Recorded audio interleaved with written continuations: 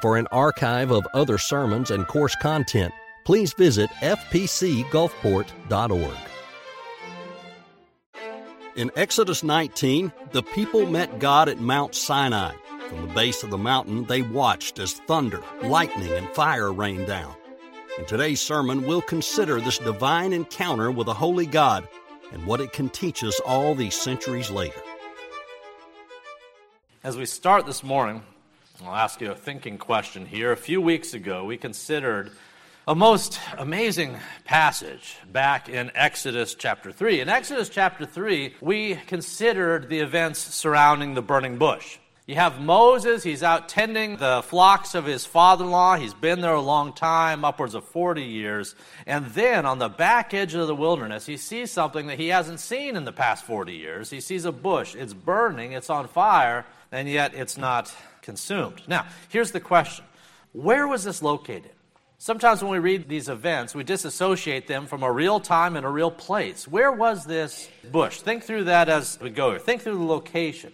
Well, in Exodus 3, back when we studied it, the answer was right there. In Exodus 3, it said that Moses had been tending the sheep, and in verse 1, he led the flock to a place called Horeb, the mountain of God. So as we try to figure out where this is, we have at least a partial answer. We see this reference to a place called Horeb. Now, throughout Scripture, Horeb is used interchangeably with another name, which is what? Sinai. You ever hear of Mount Sinai? Well, Mount Horeb, they are the same place. They're used interchangeably. Now, with that said, you would think that right away we could go on to Google Maps and go, well, blank, there it is. Well, again, not so simple. Over the centuries, there have been two prevailing locations where people believe Mount Sinai is located. The traditional site occurs in a place called the Sinai Peninsula. It's called the traditional site not because it has the best theological evidence to prove it, but largely because a long time ago a Roman Catholic monastery was built there. The alternate location for Mount Sinai is across the Red Sea, where you would expect it to be, or on the edge of Midian, which you would also expect it to be.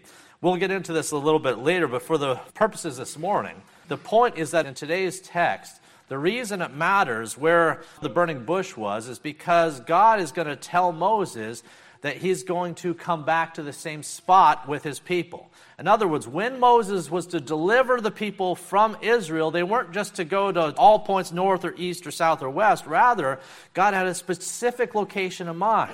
God told Moses way back in Genesis 3, he says, you're going to go out and deliver them, and the proof that you're going to deliver them is that when you're done with it, you're going to end up right back here talking to me once again. In Exodus 3:12, God told Moses, he says, I'm going to be with you as you do this deliverance, and this will be the sign that I've sent to you. When you've brought the people out of Egypt, you shall serve God on this mountain.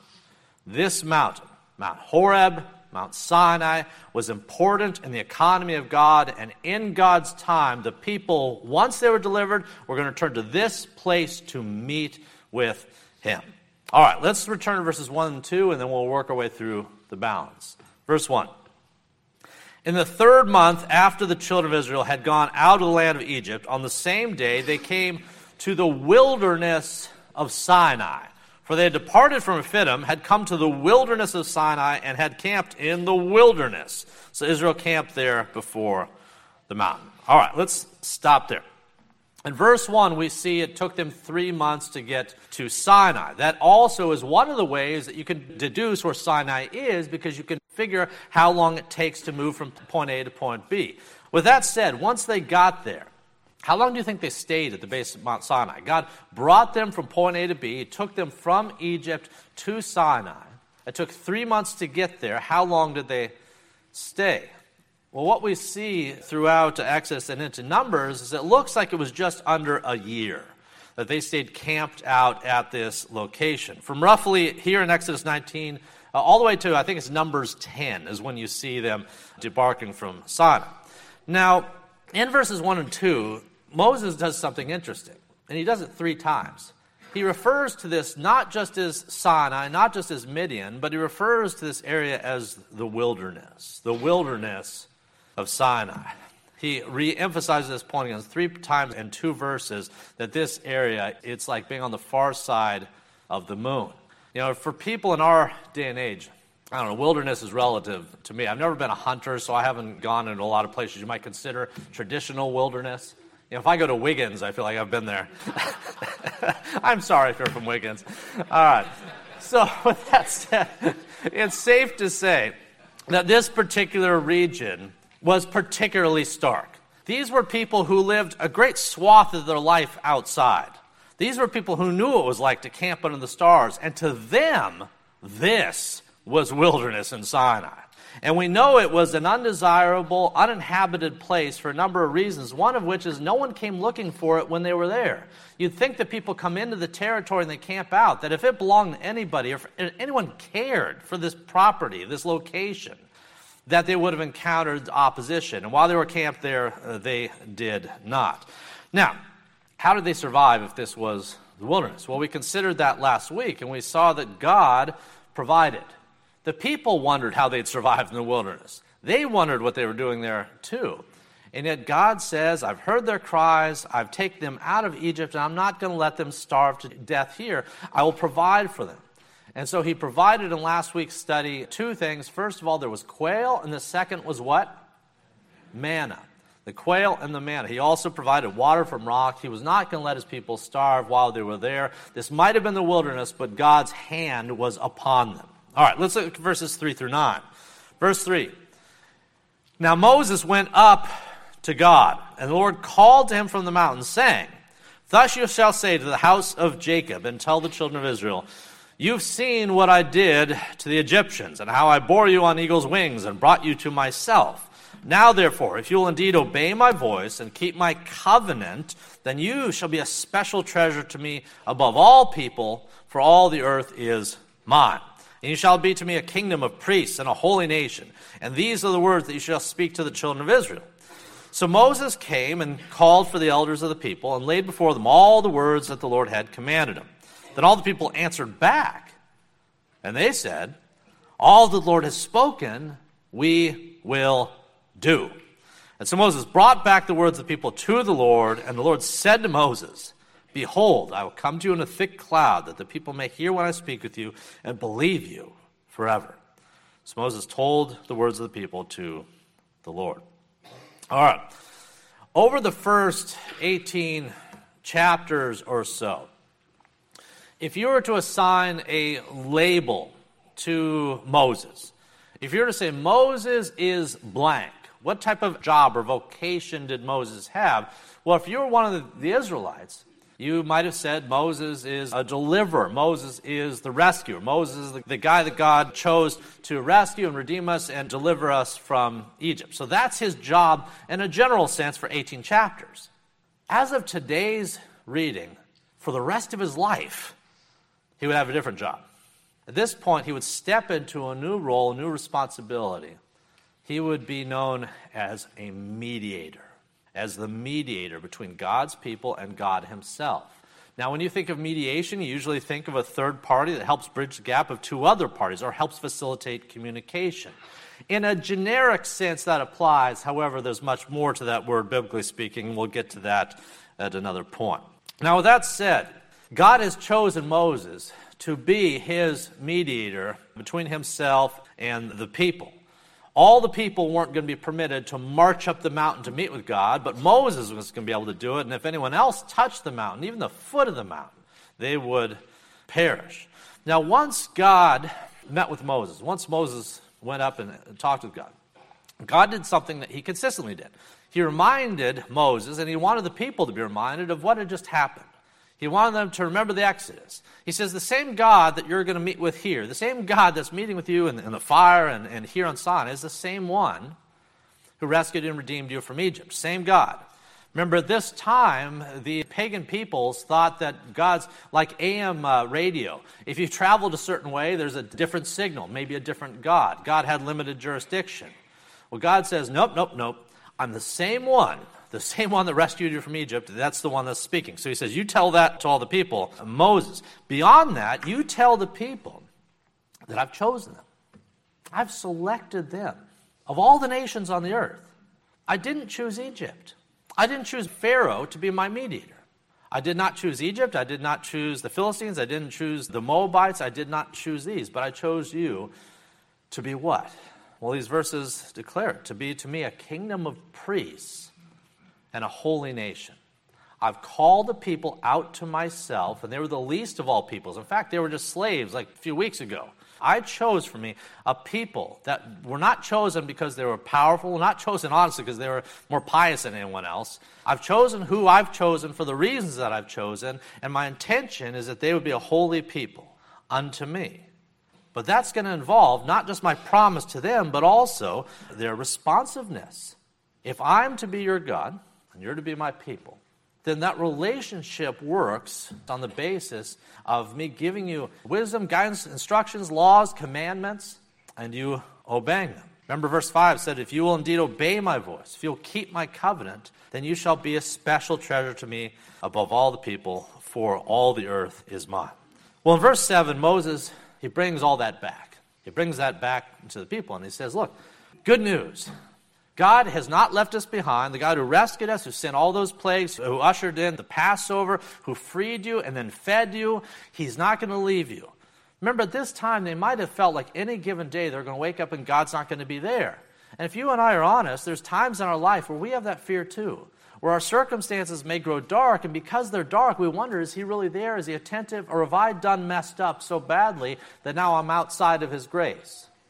Well, that's never the case. And Moses tells the people the good news, the God who's rescued you, he's still God, he's still there, and he wants you to be his people. Not Egypt, not Philistines, not the Midianites, you. Now, when the people heard that, they said, that sounds great. That sounds great. They liked the sound of that. In fact, in verse 8, the people answered together and they said, all that the Lord has spoken, we will do. Now, would they do it? We're going to see in the chapters ahead. They liked the idea of being special. At this point, everyone's on the same page. God says you're special. People like to be special. Everyone's in agreement at this point. However, if you'll notice, the Ten Commandments had not been yet given. In fact, the bulk of the ceremonial and civil laws had not yet been given. They had a desire to have a special relationship with God, but they didn't really know who he was yet, and they didn't know what he expected of them. The more they learned about this God and who he was and what his expectations were upon them, the more they started to evaluate that relationship on the basis of whether they liked what he said or not. People still do that today. If you tell anyone that God has made you special, well, everyone wants to hear that. You grow up, your mom tells you you're special, you just smile inside. You like when people tell you that you're special. That's not the hard part. The hard part is when the same God who made them, who called them out, who said that they were special, also said that this is the way that you as special people are to live. This is the way that you are to be holy and set apart in a kingdom of priests. And when those responsibilities conflicted with the way they wanted to live, well, we'll see how that turns out in the chapters yet to come. All right, let's look at verses 10 through 15. Then the Lord said to Moses, go to the people and consecrate them today and tomorrow. Let them wash their clothes. Let them be ready for the third day. And on the third day, the Lord will come down upon Mount Sinai in the sight of all the people. You shall set bounds for the people all around, saying, take heed to yourselves that you do not go up the mountain or touch its base. Whoever touches the mountain shall surely be put to death. Not a hand shall touch him, but he shall surely be stoned or shot with an arrow. Whether man or beast, he shall not live. And when the trumpet sounds long, they shall come near the mountain. So Moses went down from the mountain to the people and sanctified the people, and they washed their clothes. And he said to the people, be ready for the third day. Do not come near your wives. Throughout the Old Testament, something ironic occurs. Now, what is that? Well, every time that God's people are brought closer to God himself, every time God's people are brought closer to God, they simultaneously recognize just how far removed they really are from him. Let me give you an example. Remember the prophet Isaiah. In Isaiah 6, he has a vision of God. He has a meeting with God. He sees the Lord God high and lifted up in the year that King Uzziah died. He has this encounter with God himself. And how does Isaiah react? How does Isaiah respond? What does he do? He falls down on his face. Now, was Isaiah some weakling in matters of faith? Was he some low-level prophet? Absolutely not. Isaiah was Isaiah. And yet even Isaiah, when he came into the presence of God himself, his response was to realize just how far removed God truly was from he himself, to the point he falls down and he says, "Woe is me. Woe is me. I'm an unclean man with unclean lips. I live amongst a people of unclean lips, and my eyes have seen the King." He realized at the moment of proximity with God just how far removed and how far God transcended him. Well, that's the irony we find at other intervals throughout the Old Testament in particular. You see interactions where people are drawn into close encounters with God, and the moment that they have a close encounter with God, they simultaneously realize just how holy and magnificent and awesome and transcendent he is. Well, in this case, the same is true. The people are going to have a close encounter with God, and simultaneously they're going to recognize just how holy he is, just how transcendent he is. This is not one of the Egyptian deities that were like demigods or half crocodile, half man or stuff like that. This was not like that. This was a God that transcended all of that pantheon of gods and all of the created realm itself. And when the people came into contact with him, they recognized that in a way that they did not previously.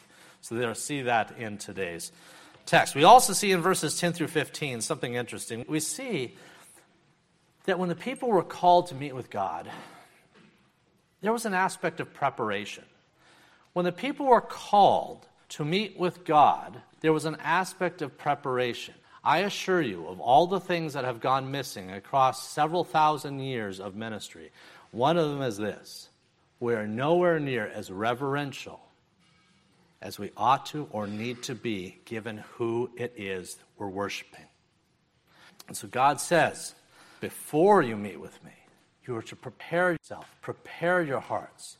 Wash your clothes, wash your bodies, not because the grime itself was the problem, but because that's an outward sign of an inward cleansing that anyone is going to ultimately need in order to dwell on high, and ultimately is accomplished through the work of the Holy Spirit, through our faith in the Son. With that said, there's a lot going on here when he says, clean yourself up, because we're going to meet with God.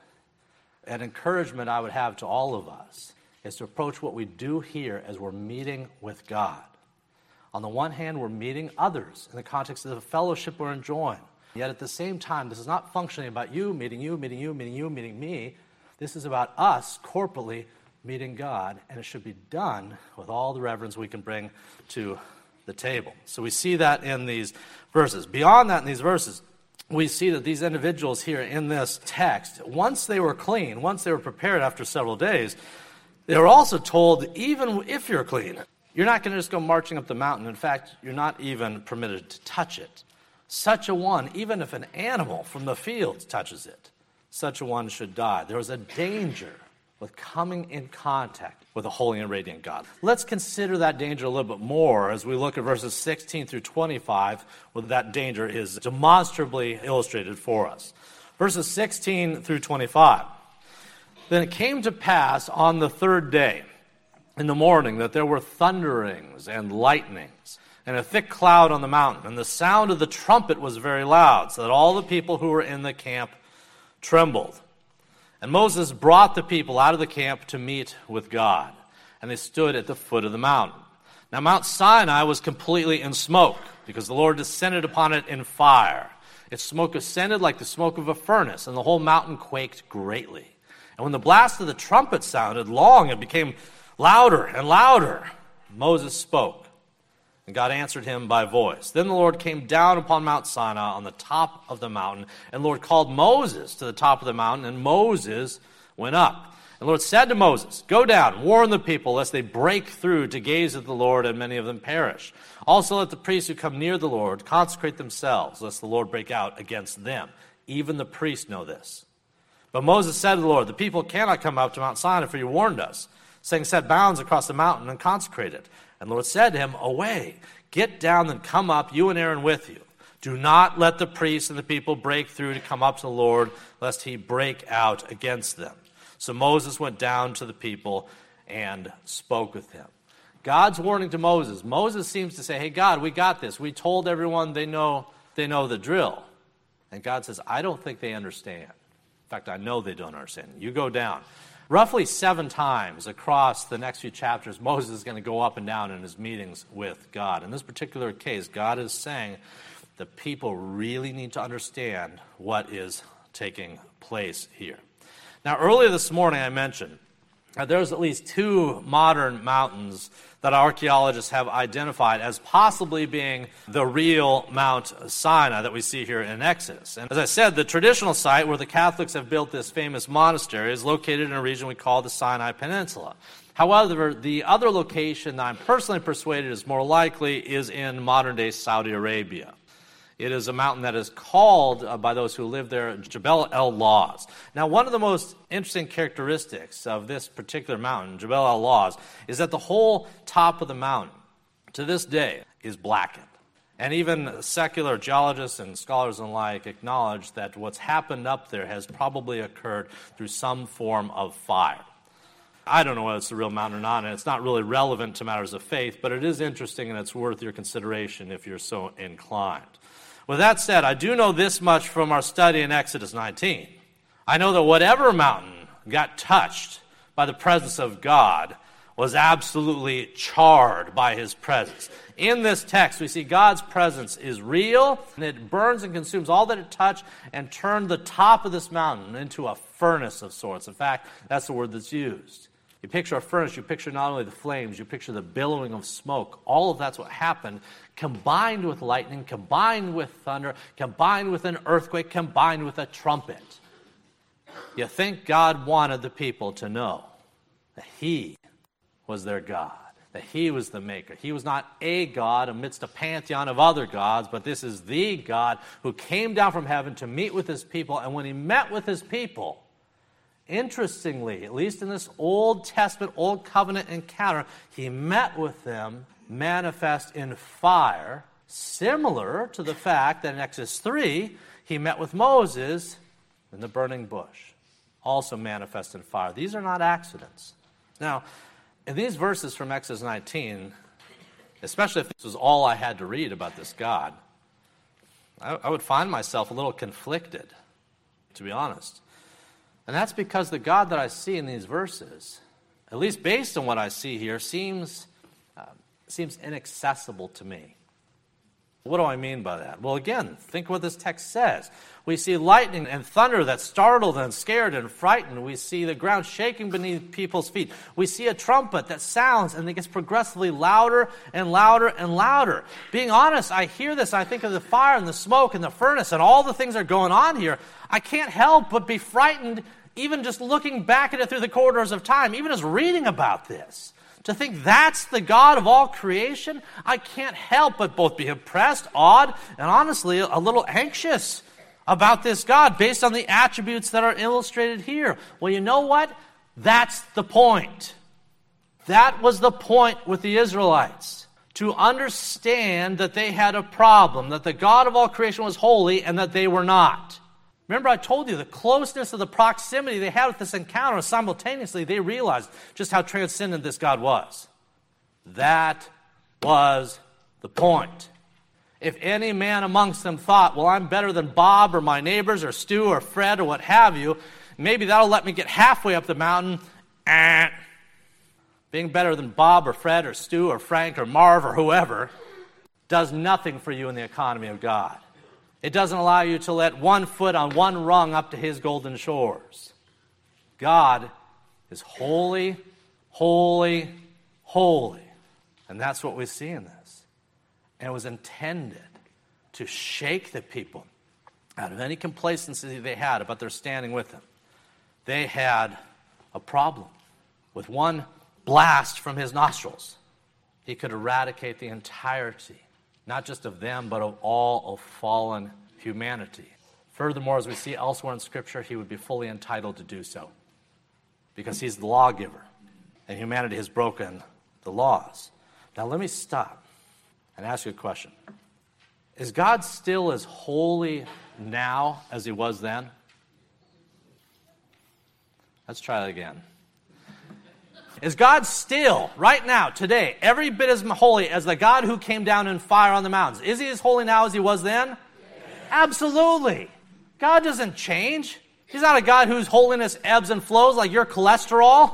God's holiness does not change. God is not going to be less holy tomorrow. He's not going to wake up and be more holy. If he was, then he wouldn't be God on any given day if he could be a better God tomorrow. He's as holy now as he was then. Now, wait a second. If the same God is in the same heavens, and he's as holy now as he was back then, and you and I are no less sinful than those Israelites who met with him there, we have a problem. The good news for us, though, is there's a solution to our problem by which this inaccessible God becomes eminently approachable. The path to God is not cordoned off at the base of some mountain that you're not allowed to touch. At one point, this was the case. At one point, the mountain was cordoned off. At one point, only one mediator that they had this time, his name was Moses, was even able to go up and talk with God. One guy was the mediator. Everyone else had to stay at a distance. They couldn't even so much as touch the mountain. Now, if you were an Orthodox Jew in the present, is that still what your theology teaches you? That God is inaccessible and unapproachable? Yes, yes, and yes. If you're operating under an old covenant with an old mediator, the answer is yes. Nothing has changed. That is sad, that is depressing, as a terrifying worldview to perpetually be under. However, in the New Testament economy following the birth, death, and resurrection of Jesus Christ, something has happened by which we no longer have one mediator named Moses. We have a better mediator named Jesus, who lives, breathes, and died, and even now sits at the right hand of God the Father, making intercession for us. And this Jesus, has cleared the path through his own flesh, has made possible our close interaction with God to the point that the author of Hebrews says this: we can now approach his throne boldly. The sort of boldness you did not see in Exodus chapter 19. With our remaining time, let me linger on this. There's more we could talk about the mountain. There's more we could talk about this Old Testament group of individuals. But let me talk about how this text relates to you and I this day, how it gives us hope. We've talked thus far this morning about this biblical event that occurred at the base of the mountain some, 400 odd years ago. We talked about this one event. Well, let me talk about a second event that occurred about 1,400 years after Sinai. Roughly 1,400 years after Sinai, there was a day. There was a day that at the start of it looked just like any other day. There was a day where if you were outside in the field, it seemed like the days before, all the days before. The sun came up, the wind blew across the fields, the sky looked as it usually did. But then at noon, something happened. At noon, something changed. At noon that particular day, the sky grew dark. In fact, saying the sky grew dark is a misnomer. The sky didn't grow dark. Scripture says that on this particular day, the sun stopped giving its light. It was altogether different from just saying it got dark out. The sun stopped giving its light. And as a result, darkness gripped the whole landscape, particularly around Jerusalem and the temple. And in the temple, something else happened. In the temple, there was a veil. There was a veil in front of the Holy of Holies. It was huge. It was 30 feet tall, about 4 inches thick. It was big. It was impressive. It was a piece of fabric like nothing you have ever seen. And its purpose was what? To separate he who dwelt behind the veil in the Holy of Holies from everyone else. And only occasionally, once a year, could a priest with a rope tied around his foot lest he died walk in there. There was a veil in the temple that separated God from man. However, on this day, on the day when the sun stopped giving its light, on the day that Jesus Christ died, at the moment that Jesus Christ died, what happened to the veil? If I thought ahead, I'd have an object lesson. I'd rip something here.